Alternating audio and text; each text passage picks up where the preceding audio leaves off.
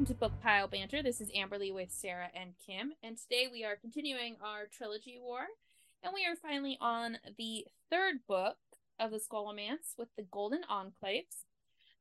If you would like more information about the author, you'll want to go back to the first book, which is the Scholomance.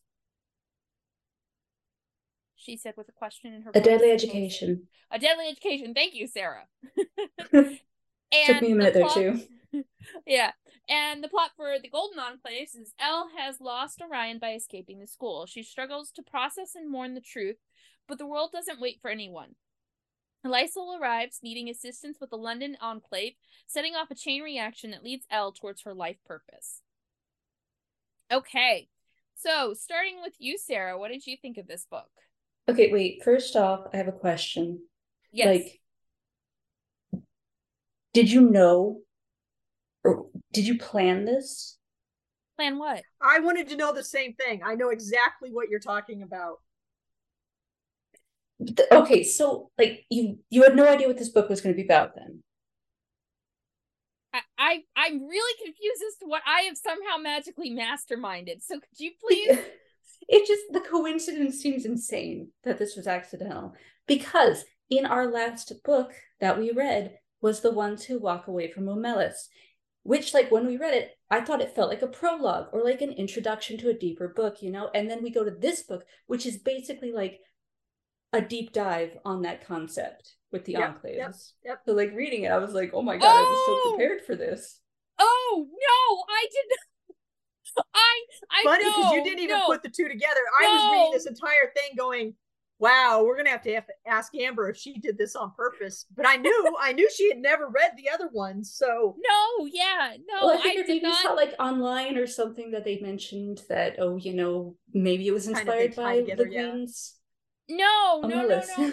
I honestly, it did not. And even now, like, now that I've thought about it, I was like, oh fucking gods, yeah, no, I know what you're getting at. Okay, so explain what we're talking about. Okay, Don't for anyone who doesn't know, reading the Golden Enclaves, the entire premise behind the Enclaves working the way they do, the current Enclaves, is they have to sacrifice someone at the center of the Enclaves and turn them basically into a mouth. So basically, the slow loss of their life is the Malay magic Malia? Malia, thank you. The Malia that powers the entire ability to have a void construct that is the Enclaves. Just to make it even clearer, they have to be mana only, so basically like totally innocent with their magic usage. Can never have like taken it from anyone else. So again, like Omelis, it's like the child, although it could be any age. And the slow dying is like the worst death possible, in the fact that they are crushing them very, very slowly in a horrible process. So it's not just like they're wasting away like from sickness. They are actively being crushed to death, killed, while being kept alive with magic as much as possible. Yeah. So that they experience every single moment of it. And then they transform into Monmouth and proceed to go around the world just ravenous because of the pain they experience. But no, I did not do that on purpose. I wish I could claim that I did. That would have made me seem like some brilliant mastermind, but no, okay, so, I did not even think of it. Skip to the end again in case somebody hasn't listened to the short story, whatever it's called. So the short story, forgive me, my brain hurts today. The Ones Who Walk Away from Omelis is an Ursula Le Guin story. It's our latest Rapid Reads book. And the entire premise is this utopian society is only able to exist because one child is kept like in a dark basement and required to suffer so the rest of society does not suffer. So, and that's the entire premise of that short story, is the what not only that, but that the people know in the city that it's happening, which is semi-true with the Enclaves, because it's like the higher ups know, but like the lower people don't necessarily know. But it was the same premise of, we're going to sit here with our blinders on and pretend like it's not happening, or that it's necessary. But you got to on some level know that something's happening somewhere in order to make this happen. So yeah.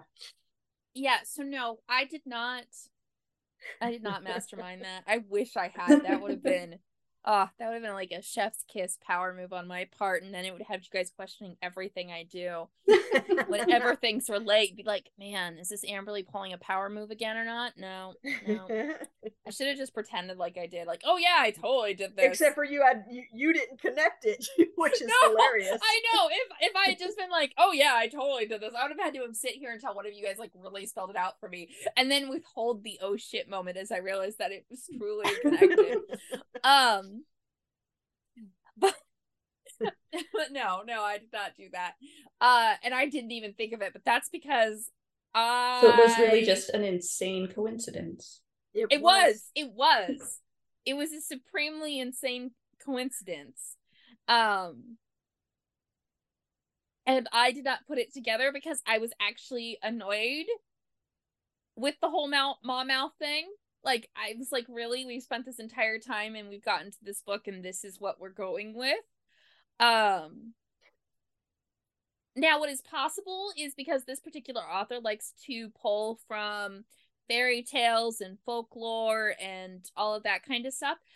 Possibly both of these things interconnect some old fairy tale or folklore that I can't think of off the top of my head.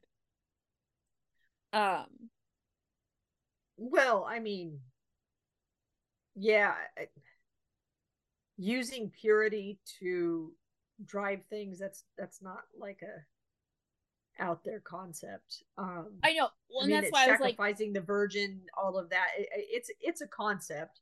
Yeah. It wasn't amazing. I mean, we can go back to the lottery. You know, it's the same thing. Yeah. But yeah, I spent the book going, yeah, well done, Amber, even if you didn't do it purposefully. As I came in like ranting at you and you're just like, yeah, well done, Amber. As I have no clue what I have done. It was funny. Okay, so back to the original question. Sarah, what did you think of the book? I had a lot of emotions throughout the book. It's a bit of a roller coaster. I did really like it though, in the end. Okay. Doesn't seem like you did, so this will be interesting. But I liked how she tied everything together. There were parts that I'm not actually sure if it was this book or just because I've been a little bit more burned out with reading in general, but I will say that this book, like with the other two, Last Graduate and Deadly Education, like I start reading them and I don't want to stop at any point. I just read them all the way through. This book, like, there was a part, like when she was with Lisa the whole time, I mean, granted, she was going through a lot mentally, and so she was obviously grieving, but like that part of it kind of started to, I don't know, wear on me. Like I just kind of started to get a little bored, I guess. But then when they got back to the Scholomance and then the Orion stuff and all that, then I just kind of got invested in it again. It, for me, like the big struggle was it felt like we had a lot of setup in the last two books, and then the author said, I'm going to take you out of the school and we've got to do a whole nother round of world building before we can even get to any semblance of what a true plot is going on here. And so it was really frustrating at the beginning that we had to learn how the Enclaves work. We have to go through the entire process of learning about who Orion's parents actually were because there was no way to interact with them before now. We had to go to Beijing. I think we hit almost every continent on the freaking planet before we actually got back to like, and then what should have been like the pivotal thing, going to the Scholomance to retrieve Orion. God, I cannot speak today. Retrieve Orion, and it was like such a like anticlimactic moment. Like he was just sitting there. But that kind of makes it more surprising because you expect it to be much more like dramatic, like rescue, and it's just like they're walking around, they don't see anything, and then suddenly he's there, as soon as we were less than 50% through the book and it said the Scholomance is the chapter, I was like, oh, I'm gonna be disappointed in this. I mean, probably because the main point wasn't to get Orion out. I mean, that's what Elle wanted, but like the story itself is called the Golden Enclaves. This is going to be about the Enclaves. Orion is just a side quest.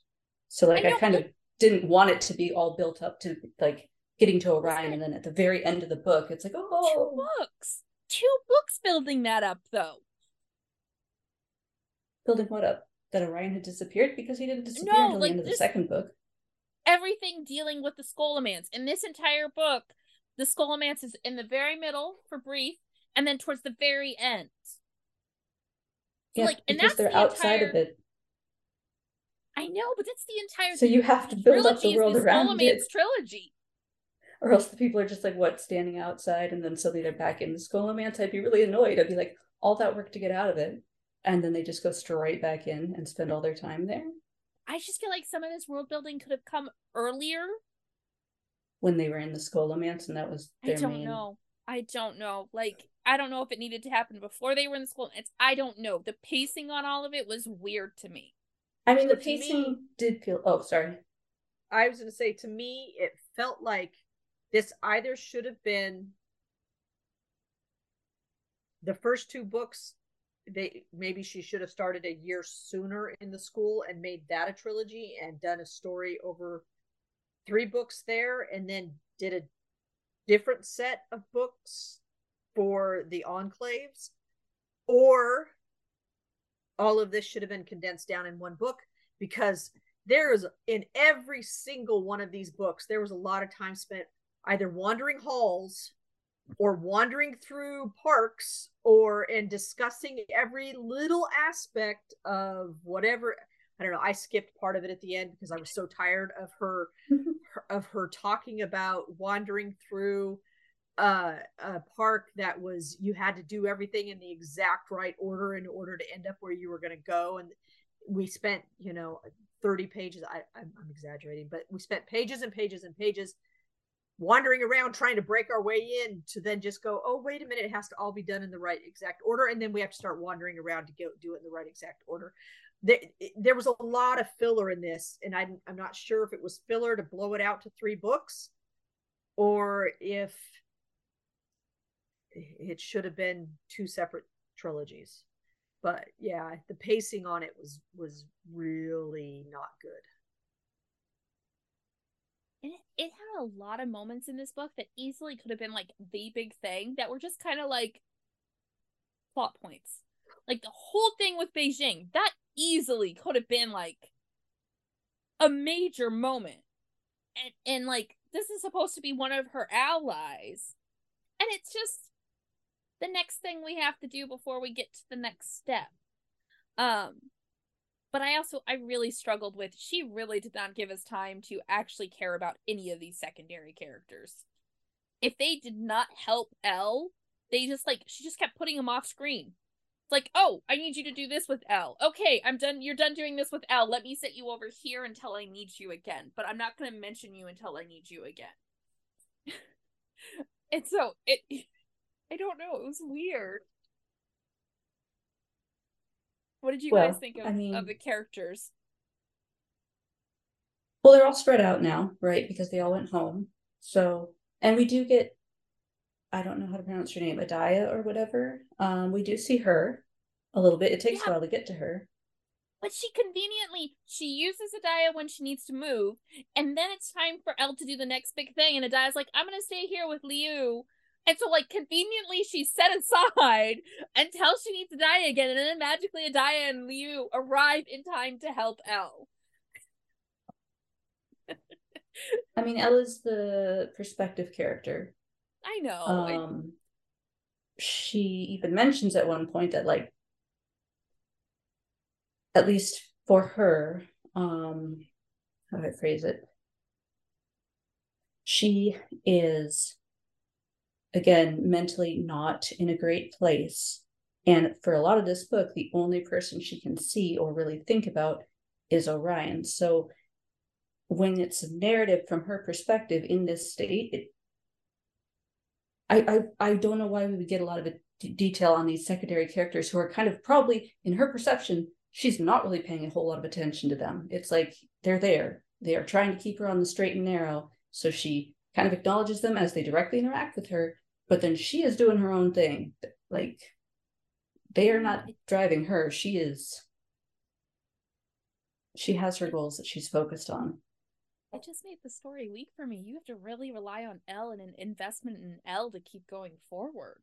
Well, I mean, at this point, you should be invested in Elle, or why are you even still reading? Because it's always been Elle's story. Like, there have been side characters, but they're not. Yeah, but there's plenty characters of other books that have like their character, and we still get like development of side characters and side stories. We don't get that here. Even with Orion, there isn't a whole lot of like. This takes place over like 5 days. I know. Like I said, this last book, like the first one I loved. The second one, when I read it the first time, I loved it. Then the second time, I wasn't so sure. But this one, I read it and I was like, this does not feel like it is the same book as the other two. And it's really relying on very particular things to carry me through it. And those weren't the things carrying me through it in the first two. Well, I suppose too, or also not like the number 2 or going to a place, but I suppose that the first 2 books are very focused, again, on Elle and her development. And the third book is more focused on the world of magic that she lives in. Because again, this is a deep dive on the Enclaves, and just how magic works in general. And so if you do get invested in those parts of the world, it's still a very interesting read. But if you are not interested in that, then obviously there's not as much to keep you invested in this book, especially if you're really just reading to like, if you're hoping for like a big reunion with like Orion and like just, I don't know, the whole relationship stuff. Relationship stuff. Well, so, and then I think that's the other thing that like drove me nuts is we get through all of this development with Orion, and Orion is nothing more than a mom out. He's a mom. And that pissed me off, honestly, because like Orion always possessed this otherness to him, this outsiderness, even though he was popular. And now it's like, oh, well, he was always that because he was never really a human. Well, except for he was, though, because he did come out of it. He does have this particular ability, but it was very clear in the end that he is no longer that. So they managed to fix that. It was kind of vague on how it was fixed, other than they told him to stay. You were already dead. Yeah. Yeah, she killed the Maw-mouth part of him. Yeah. And then she used the spell to anchor, I think ultimately the human you have to part of him.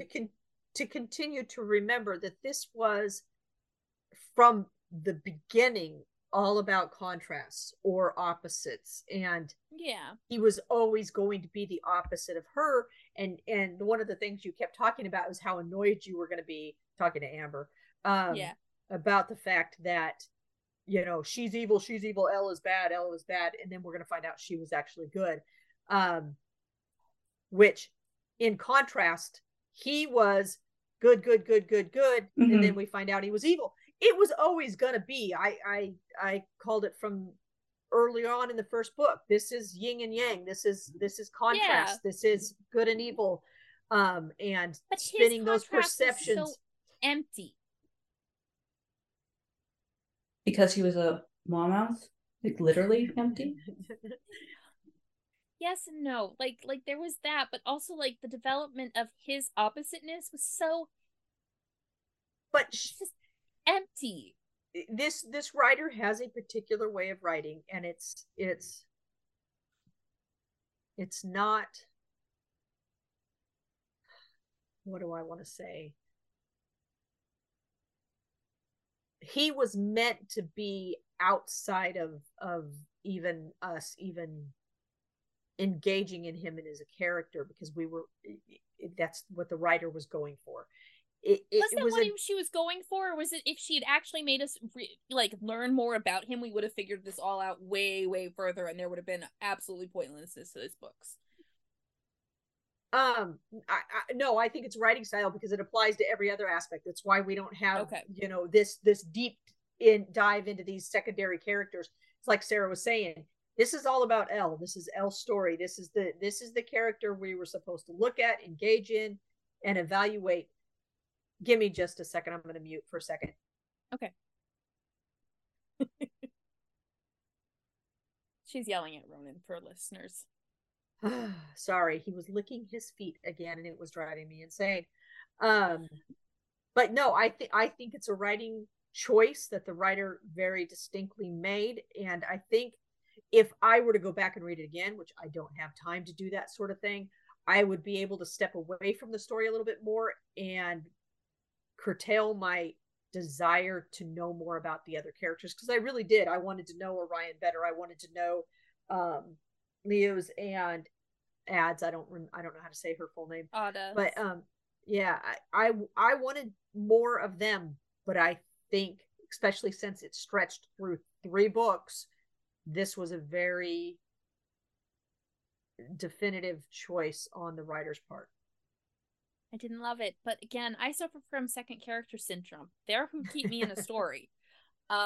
Main characters have never been my fascination. So while I did find Elle fascinating in the first book, by the 3rd book, I was like, oh my god, could you please stop assuming that you're the big bad evil? Could you just take 5 seconds to go actually talk to your grandmother? She finally did, but it took 3/4 of a story, and realize that the woman set you up the entire time. I mean, to be fair, the prophecy wasn't necessarily wrong. No. If she had been discovered, she could have easily been corrupted into that sorceress. So it's not like she was always destined to be good. I know. Well, and I will say, at the very least, I was going to be like, oh my god, the grandmother's going to be like, yeah, you did bring evil to all the Enclaves. Orion followed you everywhere. But it wasn't quite that, so I was glad. Well, my question is, how much did the mother know? Because, there was this whole thing of the grandmother kind of spun the prophecy the way it's kind of like in Avengers when Sorcerer Supreme, whatever his name is, Doctor Strange. Doctor Strange, he looks at all of the possibilities and then goes, this is the one that has to happen because this is the only one that will succeed. She did kind of the same thing. The grandmother, she's like, oh, there's all these possibilities. This is the one that's going to succeed. And this is what I have to do to set that on the way. Right. And the mom grabbed Elle and disappeared with her. And if she had gone into an enclave, you would have found New York, they would have gotten a hold of her a lot sooner, and things would have not gone well because they could have then corrupted her in the way that her mother was working so hard to prevent her from being corrupted, and teaching her, even if it was fought every step of the way, teaching her to engage in her feelings. No, go ahead, Sarah.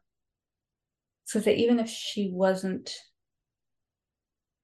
destined to be an evil sorceress, she still had all the temptation to pull Amalia from things, and all of her spells that come to her are still super destructive and, again, super easy for bad things to happen. So I don't know, it makes sense to me that she would have thought that she wouldn't have realized that her grandma had been playing her. So yeah, and what I was going to say is I don't think the mother actively knew that the grandmother was playing her. I think she always thought Elle was the price to her and the father's request. Yeah. So she thought that it was always Elle was the payment. She just didn't know how Elle was the payment. And she could only hope, because she knew what the Golden Enclaves was supposed to be about, was to keep Elle from going bad in order to actually fulfill the payment to get the books.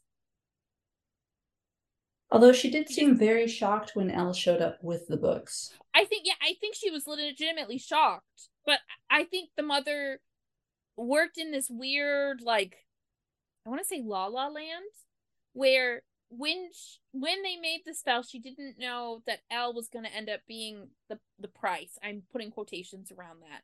Because she didn't know she was pregnant.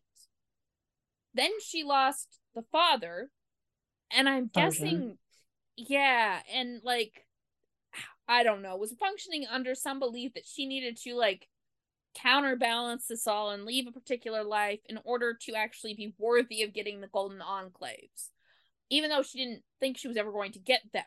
And she forced Elle to live this perspective.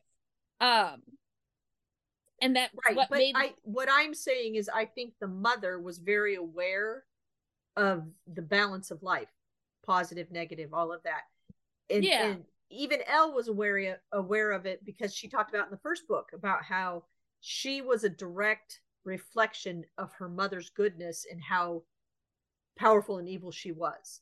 And so when I say the mother kind of knew what was happening and was playing the game also, that's kind of what I mean. The mother knew that she had to counteract what was put forth, whether it had anything to do with the golden enclaves or not. I think it had to do with raising a child and doing the best you can to get a child that has a possibility of making bad decisions that will have strong repercussions, and doing everything you can to make sure that they're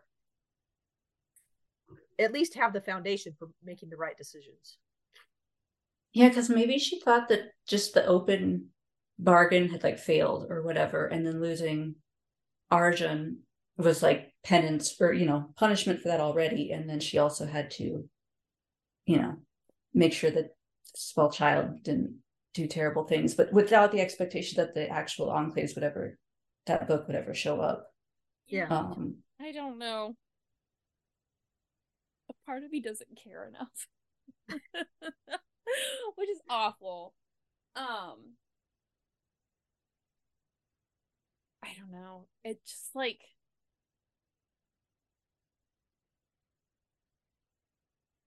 I wanted. I just think you had much different expectations for this book. So I got to the end of it, and the only thing I could think of was it reminded me of how I felt when I got to the end of the Harry Potter series, where my expectations were here and the results were here. And it was almost... Nobody can see your hand. Yeah, I was like... Oh, sorry. I had really high expectations as to what the ending would be, and the endings ended up falling short. Almost to the point where we had Harry Potter, and it was, the answer is love. And in this case, the answer is you were already dead. I just, like... It left me with the same... I invested in that kind of feeling. So, well, I would argue that this book managed a much better ending than Harry Potter did. At least the solution was not love. If it had been, Orion, you need to become not a mawmouth because I love you, I might have gagged. My love will save you, Orion. Thankfully, it was not that. It was that, hey, dude, you're dead. Like, yeah, a little bit better than the answer is love.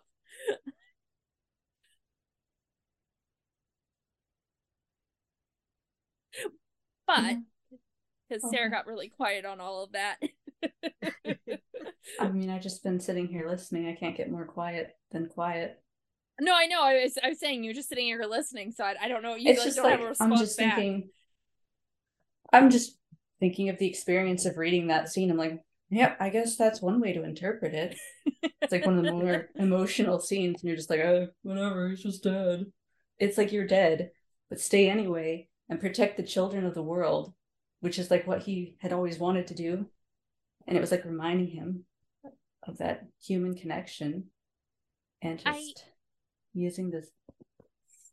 honestly, as soon as the mother was like, yeah, or as soon as Elle realized that the mother had killed Orion as an embryo and then merged him with a mom mouse, I was like, you've negated any humanity in this person. He never had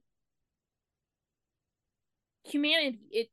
It's like a weird changeling kind of situation where you've turned this person who doesn't know social cues and doesn't understand how to do things, and you've just turned him into this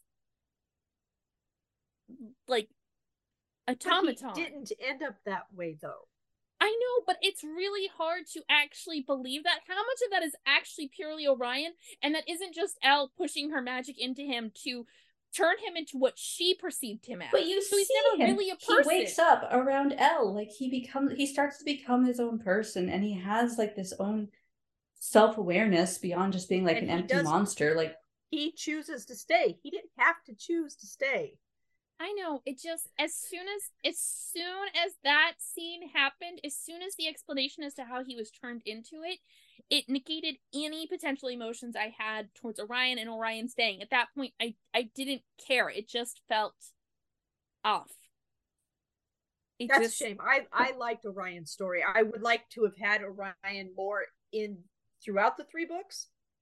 But I liked how he ended. I liked the whole scene of them in the gym, and they're talking, and he's going to be there every school year. He's going to protect the kids. But then during the summer months, he's going to go off with Elle, and they're going to do their thing, and they're going to have fun. I liked it. I liked the ending. I didn't like the middle.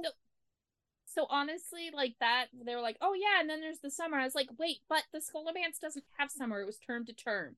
So you're just magically. But they're changing it, so I assume. I know. I mean, they're widening the rooms and everything, so obviously they could just rewrite when the terms begin and end. Like, I know. It just, like, I don't know. That felt like you just at a certain point you got disappointed, and then you didn't want to like this book. Yes. No matter what happened. Oh, yes. No, unequivocally. I got to a certain point and I was like, really, that's what's going down?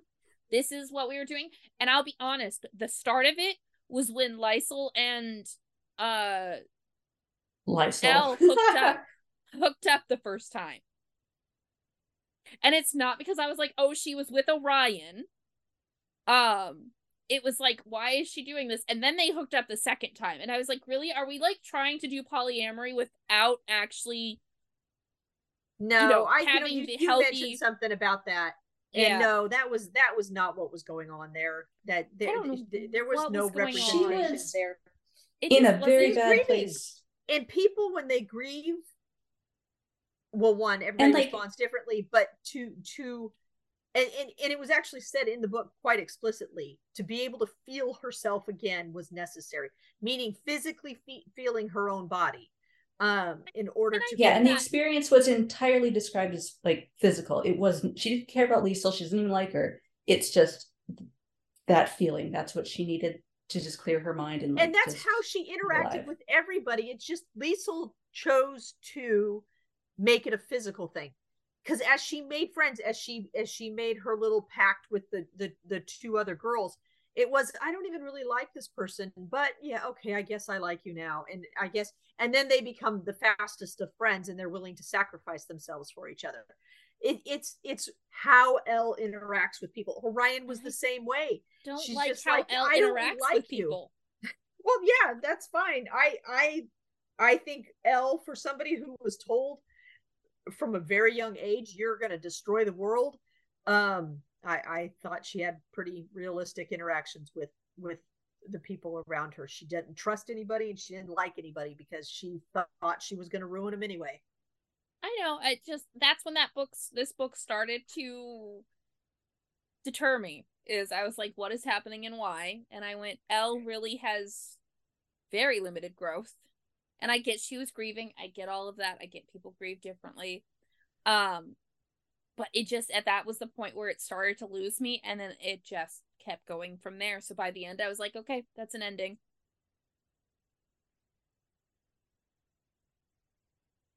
I'm not sure that's what the ending that I would have wanted 2 books ago, when I, finished A Deadly Education, was like, where is this going? This isn't where I thought it was going, and it was Well, I mean, the problem that's originally posed in A Deadly Education is not so much, well, I mean, obviously there's Elle, her issues. She's been fated to kill all the conclaves, and there's the whole looming graduation threat. But the actual problem in these books is that all the children are being killed by Mals. Like, that is the root evil that's going on here. And so the Golden Enclaves, it's like, this is a way to protect the children, and you're also, eliminating some of the worst Mals, being the Maw-Mouths, and fixing the Enclaves, well, if they want to be fixed. And if they don't want to be fixed, they're going to get pushed in that direction. So, I mean, it does address the major problem that was posed in the first book. I don't know. It wasn't satisfying. I do need to pause this real quick.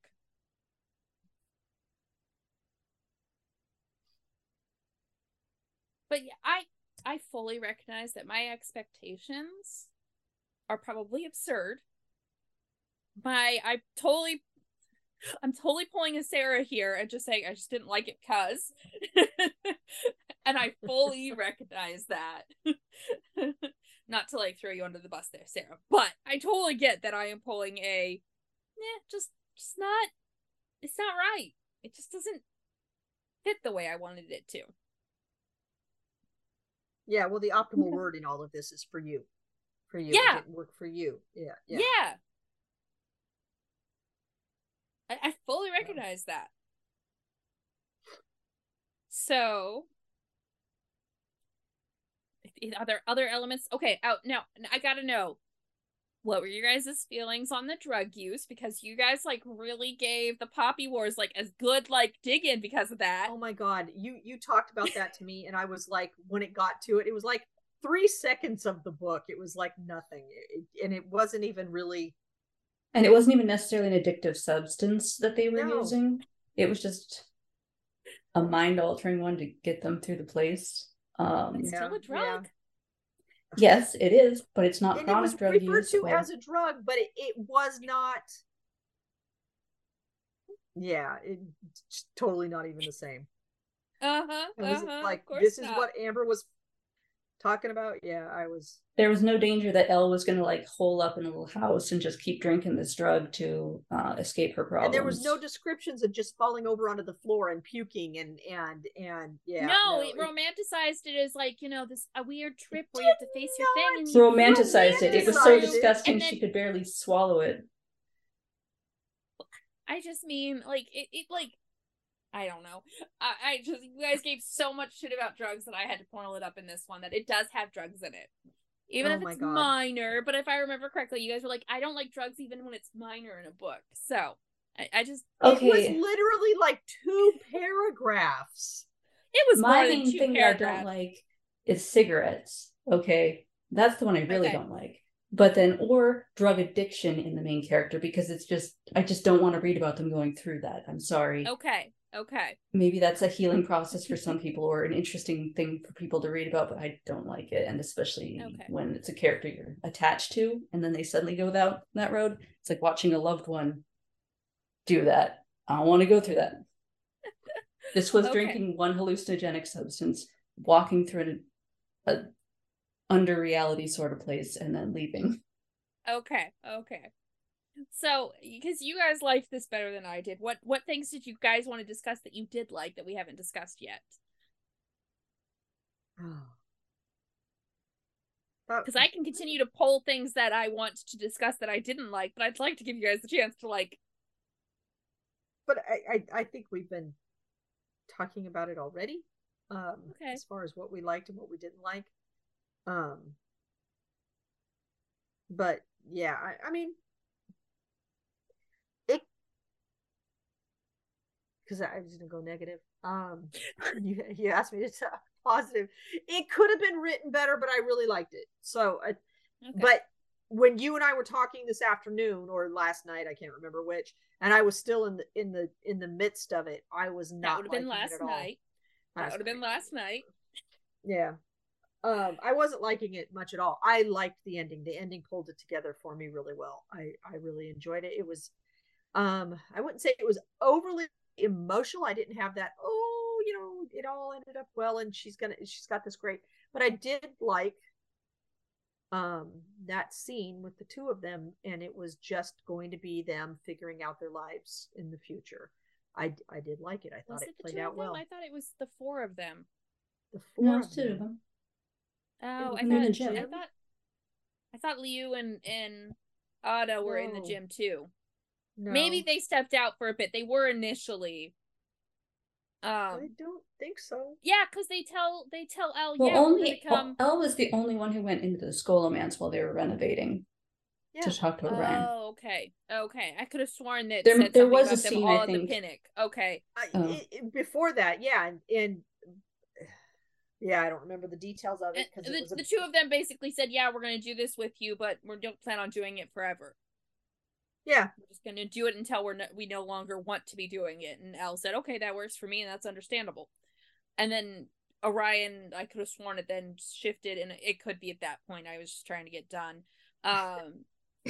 Orion then confirmed that he wanted to do it as well when it was summertime, and I thought that was like the gist of the ending. Yeah, but I liked it. That's what I'm saying. That's fair. That's fair. You okay, Sarah? You didn't see anything?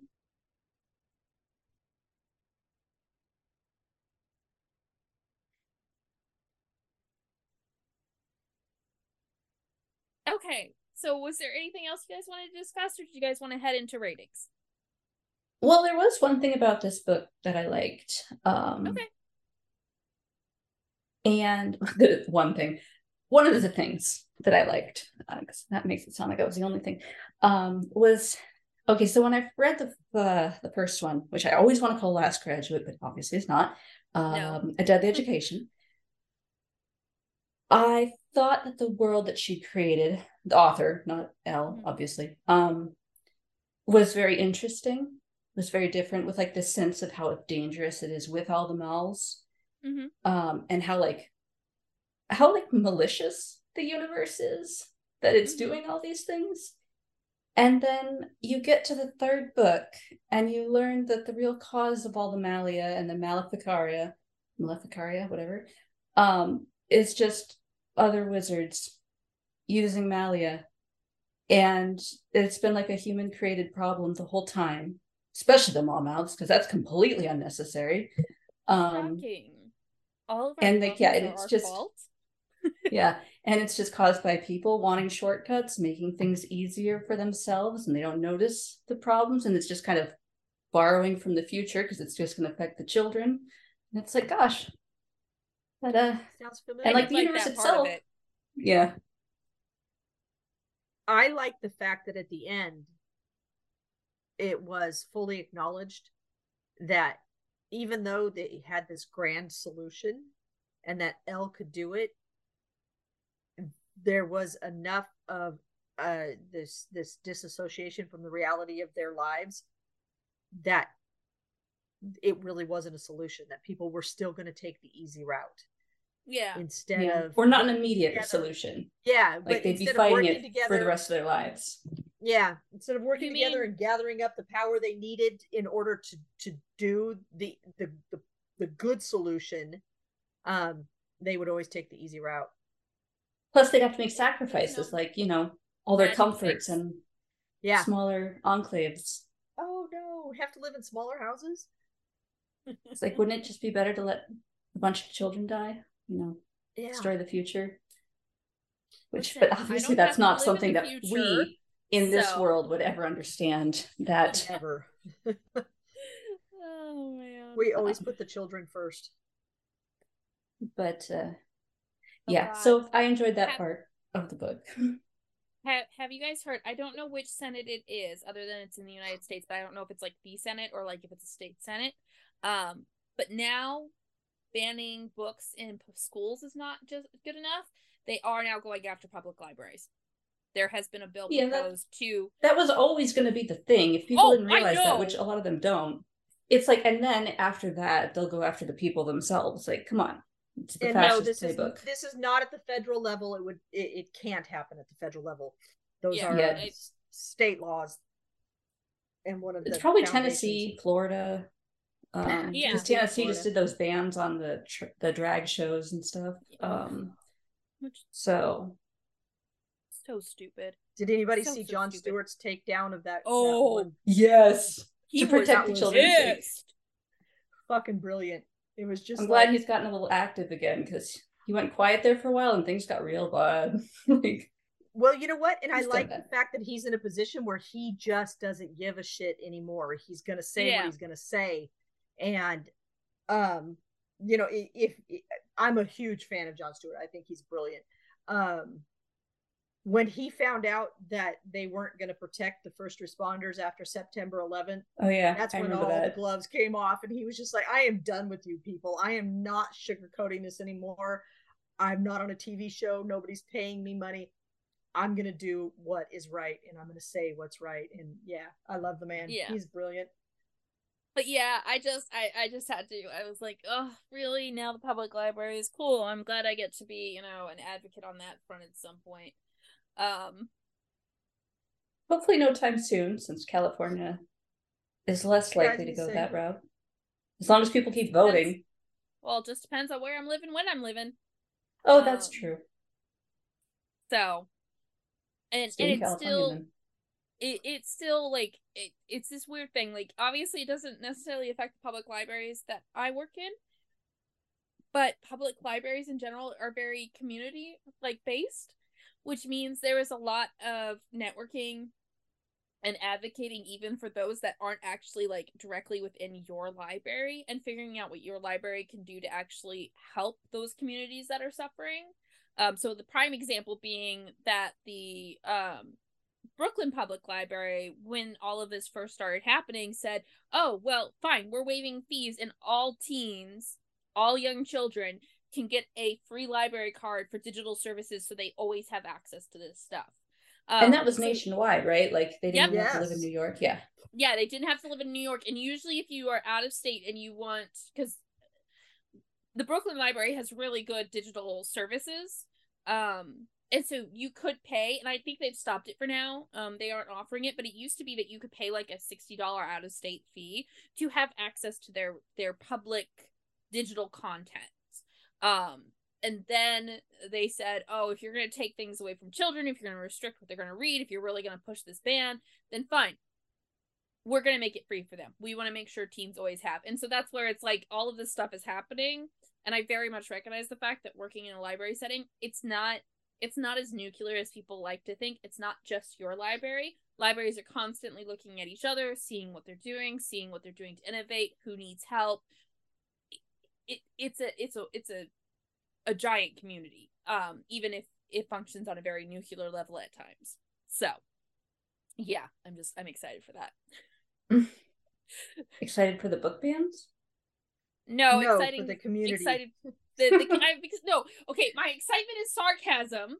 I'm not really excited. That was sarcastic excitement. I'm excited for sarcastically worrying about having to become an advocate for that. Okay, thing. Got you, because your sarcastic tone did not come through there at all. I realized that as you guys, I was like, I don't think that sounded sarcastic enough. So then I was like, what are you excited about? Because I thought you had moved topic from the whole book banning thing to something else, and I just missed it. And I was like, no, I'm not excited. I'm not excited that we have to continue to make this kinds of advocating, because it's the same thing as when and this is the other thing that's coming into risk, is privacy concerns as well. Making sure that we don't have anything that people can easily access people's information. But surely you knew that was always a thing before you went into becoming a librarian. Yes, I knew it was a thing. It's always going to be a constant, nonstop fight. I will say 3 years ago, I did not expect that, schools would legitimately be pulling books off of shelves and pulling books out. Okay, so I'd assumed that this history was covered when you went to library school. Mm-hmm. Libraries. it's always been a thing. It's always been the librarian saying, no, you're not going to come search our computers because you think this person is researching things on the public computer. Yeah, no, okay. That I expected. Yes. I very much had classes that discussed that. But it was discussed in this is how we handle it now because this happened in the past tense. And it was a discussion of how we always have to advocate for what our spaces are used for, that we have to always advocate for access. I was not expecting it to turn into a actively legislative levels banning material kind of advocating. I wasn't expecting it to this degree because it was always talked as past tense in my schooling. Yeah, I feel like, especially in recent years, it's just you really learn that progress is like 2 steps forward, 1 step back in the most ideal situation, and not 2 steps forward and 5 steps back when the Nazis take over. But hopefully that's not what timeline we're on. Fingers crossed. Again, please vote, people. I started schooling pre-pandemic. I really did not go into schooling with the world's pre-pandemic, but post-Trump.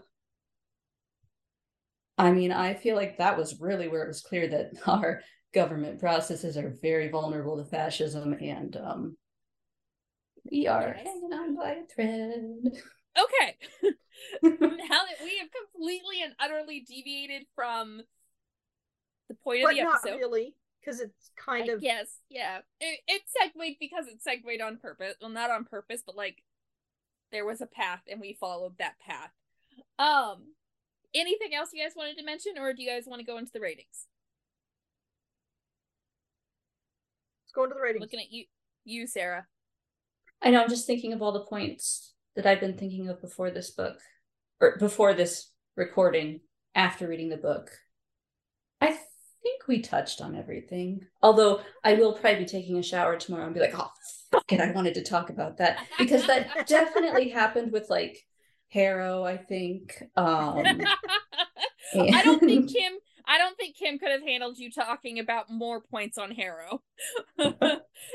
She started listening to that episode and went, I can't listen to this. Listen to it. Yeah. I'm sorry, I ruined everything. But I do want to say, not about Harrow.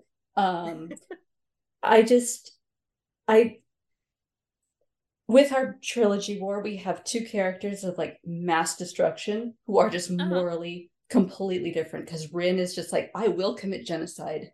I will definitely do that. I am pissed and I'm gonna kill those babies. And then we've got Elle who's like, I am pissed off, but I can't hurt anyone because it's not gonna stop. So I just thought that was kind of a little interesting. Again, probably unintentional, but those 2 series, how that worked out tickled me. No, that one I was probably a little bit more intentional on my part because I did pick the Poppy Wars and I had already read A Deadly Education, and I already knew that we were kind of coming into this. Sure, this was intentional. I don't trust you. Because I knew that we were looking at Elle, who was potentially evil, not evil kind of thing.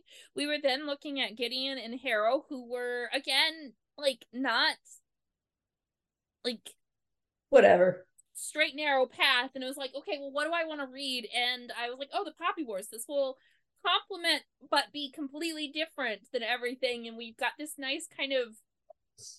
So now I do not believe she didn't pick the short story by Ursula Le Guin on purpose. I will never believe a word she says again. Okay. I am a mastermind. I slowly manipulate you guys towards what I want to discuss. Alrighty. As I dig my feet in because I just don't want to go anywhere. I think you manipulated me into Anathem. I don't know if it was manipulation is all out. Yeah, it was more like I want to do Anathem, and then you're like, we need another choice, and then my defeatist attitude just kicked in. I'm like, well, that's not going to happen anymore. So whatever. And then you started reading, and I was like, how dare you start reading this? Fine, we're doing it. I told you I wanted to read it, so I was like, well, fine. I'll just have to read it in between the other books. I was like, you did not give me a chance to you pick on it. You're not going to like that book. I don't think. Probably not. But that's okay, because I'll just come back with my own choice that I know you will not like. You've already... Oh, I guess you technically haven't gotten revenge on me because Gideon and Harrow weren't technically your choices. But, like... I have said this repeatedly. I chose Gideon.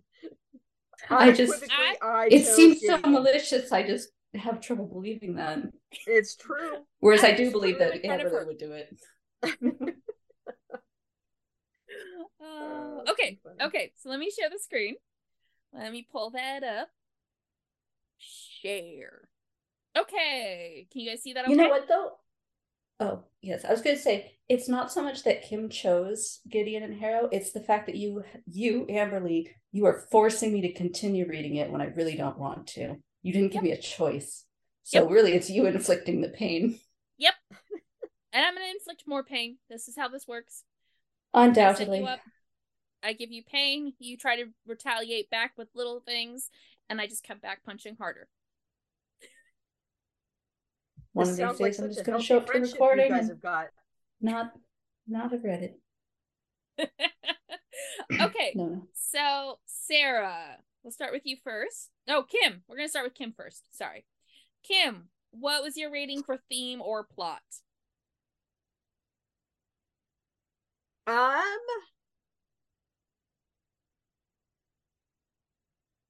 And remember, decimals are your friend. Yeah, I'm looking at the numbers. Do you leave the long pauses in the recording, Amberlee, when it comes to our ratings, where we just like have these long silences of agony as we try to decide? No, our poor listeners. Okay, so I'm gonna go with a 4 again. I think it stayed pretty the same. Characters. I'm gonna give it a 3.5. I liked Elle a little bit better in this one, but I wish there would have been better characters development for everybody else.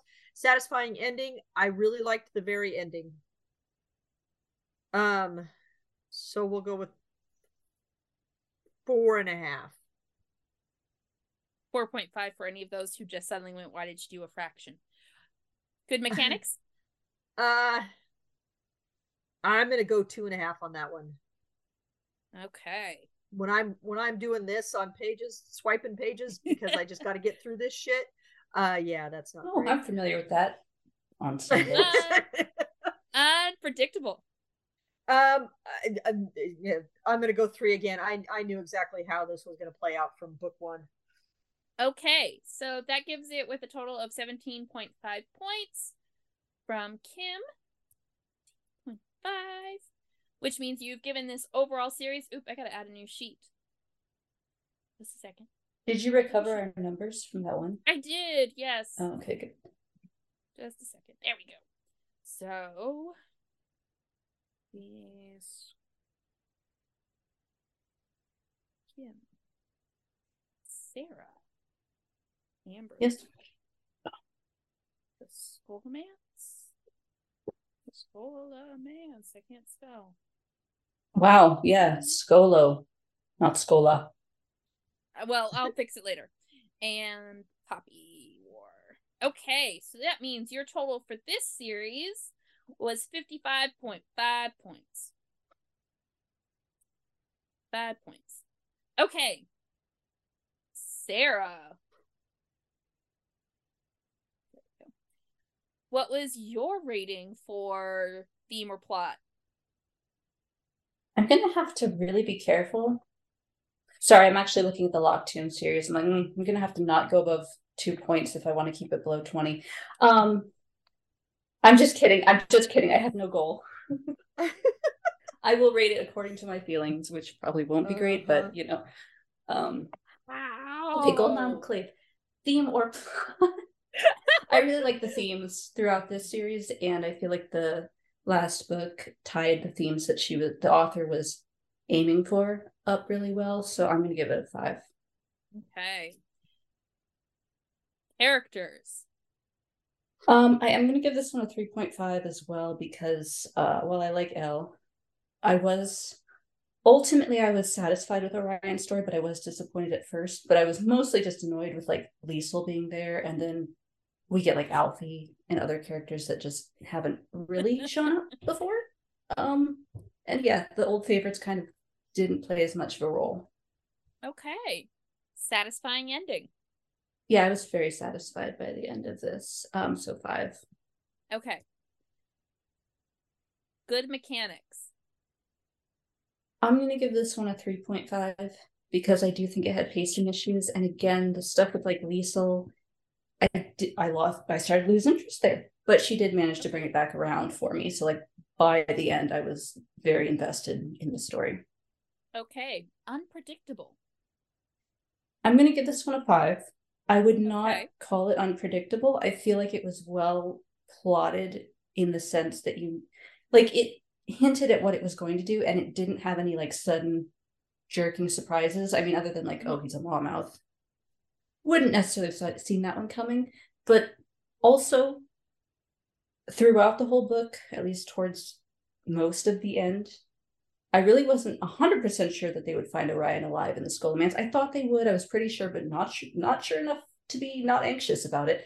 And then I was really worried that she would actually have Elle kill Orion, because that is how it would play out in quite a few other books, like YA books, where it's like, oh, tragedy, it's so funny. Or not funny, but so heartrending. And so I was just really impressed that she didn't go the easy route for like tearjerker moment and actually found a way to plausibly save him. So yeah, in some ways it was predictable, but other ways I do feel like I was not sure until it happened what would happen.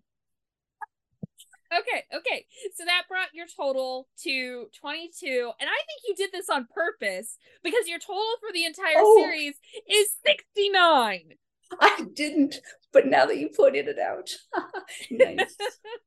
So we have for Sarah 22, and then for this entire one 69. I just spent this entire episode like theorizing that everyone that we all are like doing things that we're not doing. Okay, so theme and plot for me on this one, it goes down to a 3. Like it was average. Well, fuck you then. I'm just kidding. I gotta go with a 2 for characters. I was not loving Elle in this. I was not loving any of the other characters. It was not holding me. Satisfying ending. I gotta go 3 again. It was average. I'm like looking at this and comparing it to your 555 column for Harrow the Ninth. I'm like, oh boy, okay.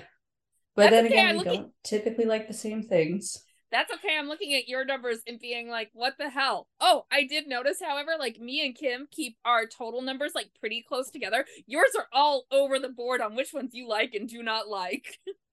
What do you mean? So if you look at this, I don't have it now, but if you look at like my Locked Tombs is 47, my Poppy Wars is 44. If you look at Kim's, her Locked Tombs is 40, her Poppy Wars is 33. Like there isn't a huge difference. And then if we go to yours, we have 69, 17, 29. I see so, that like, now. I am consistency, like there are ones I prefer, but like usually my consistency is if it's solid, I'm good. Yeah. You are not the same. We are not the same. Okay, anyways, so good mechanics. I still gotta go with 3.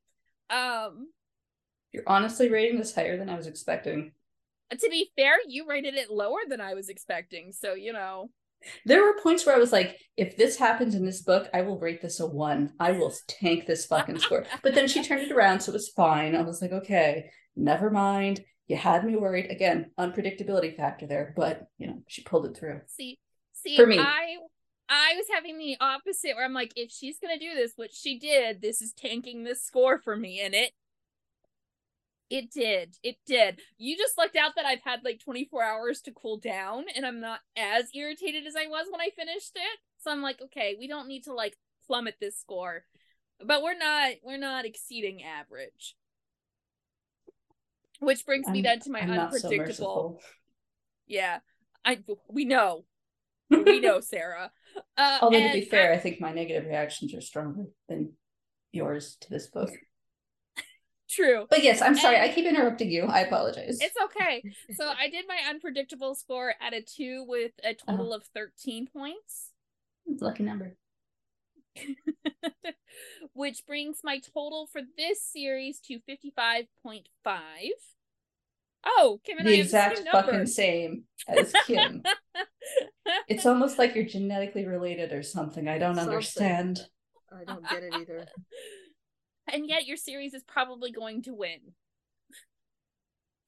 I don't know. You guys could both give a ton of points to Harrow, or I don't think our tons of points can overturn your absolute 0 points detestation of that book.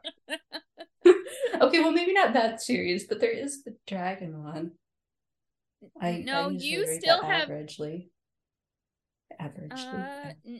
No, you gave it mostly below average. Mostly below average. The first one is average to below average.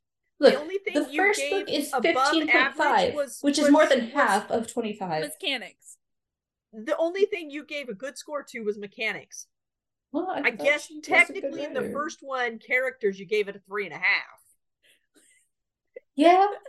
You know, it's weird too, because when I think about it, it's like, I think I actually like the Dragon Republic more than the Poppy War, come to think of it. At the time that we were doing the rating, I was convinced that it was the other way around, so I didn't want my numbers to be too high. So I might have accidentally fucked that one. But I also am not going to go back and read the two just to like confirm my numbers, so it is what it is. Oh, man. Okay, so for those who are wondering, right now, A Deadly Education is still in first place with 69 points. I suspect that is going to be our winning book overall. Second book is The Last Graduate at 58.5 points. Then The Dragon Republic, then Gideon the Ninth, Poppy Wars, The Golden Enclaves at 52.5 points, and Harold the Ninth only winning or losing by a 0.5 points with 52 points. Harold could have, but man, now I need to go back and change now. No, it's in cement. Points. And then for the Scholomance, the total overall points for all three of ours, and I don't even know what the sum would be. What's 75 times 3?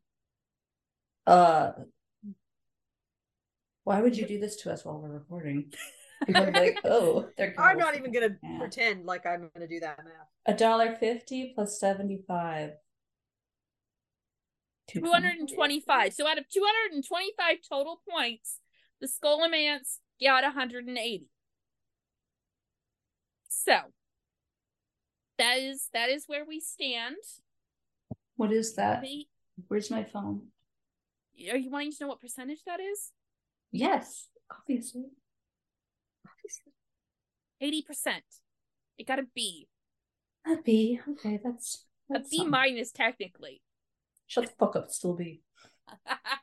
Considering with your luck, none of the others are gonna hit a B. Yeah. With her luck, you mean with her guidance? Just gonna steer this ship down. To do with it. Unless it like blows Sarah's mind. I mean, it might, but as in a physical aneurysm, not like as in a like figurative. Oh, this is amazing. Like my brain is just gonna be like, we can't do this anymore. We're done. Blood everywhere. Have you read the back of Nona the Ninth? Of course not. It's at my library. Oh, okay. I haven't even picked it up yet. I was actually. I'm going to be honest with you. There was a request on it already, and I didn't tell you because I was like, maybe God willing, it just won't show up, and then I'll just be like, pretend I read it, and you guys probably won't even notice. Right. And then like 2 days after I requested it, I thought it had shipped, and I was like, what the fuck? And then it arrived like a day after that, and I was like, it's like I can't get away. I just can't get away. I can't get away. Well, on the back, the universe is cruel. On the back, it's got a short little description, and it's like, and all Nona wants is to have a birthday party thrown. I'm like, oh, Sarah is gonna love that. I don't give a shit, Nona. You should just want to be dead in that horrible world. How old is Nona? Okay. She's 7. Is this going to be from the experience of a child? No, she's It's going to be so much fun. Oh, great. It's a teen. I say, oh, great, as if they're not all teens. I was going to say, all they the are all characters teens. There is world building. We get to see the world. Not that that's going to appease you at this point, even though that's what you said you wanted in the last discussion about it. I wanted a reason to care. If you have to wait 3 books for that to show up, I just don't know. That's the next book. Could we? Well, it is kind of, but can we move on now? Yeah. We can move on now. So, at least we have Babel to read first. Yep. On that note, our intro and outro music is by Grant Newman and is called The Battle of the Nile from Epidemic Sound. Don't forget to like, rate, and subscribe to Book Pile Banter on Spotify, Amazon Music, iTunes, or whichever platform you listen to your podcasts. We'd love to hear from you on any of our social media platforms such as Instagram or TikTok. You can find us at book_pile_banter. You can also support us on bookshop.org. Our link is available via our social media. You can email us at bookpilebanter@gmail.com. We'd love to hear from you.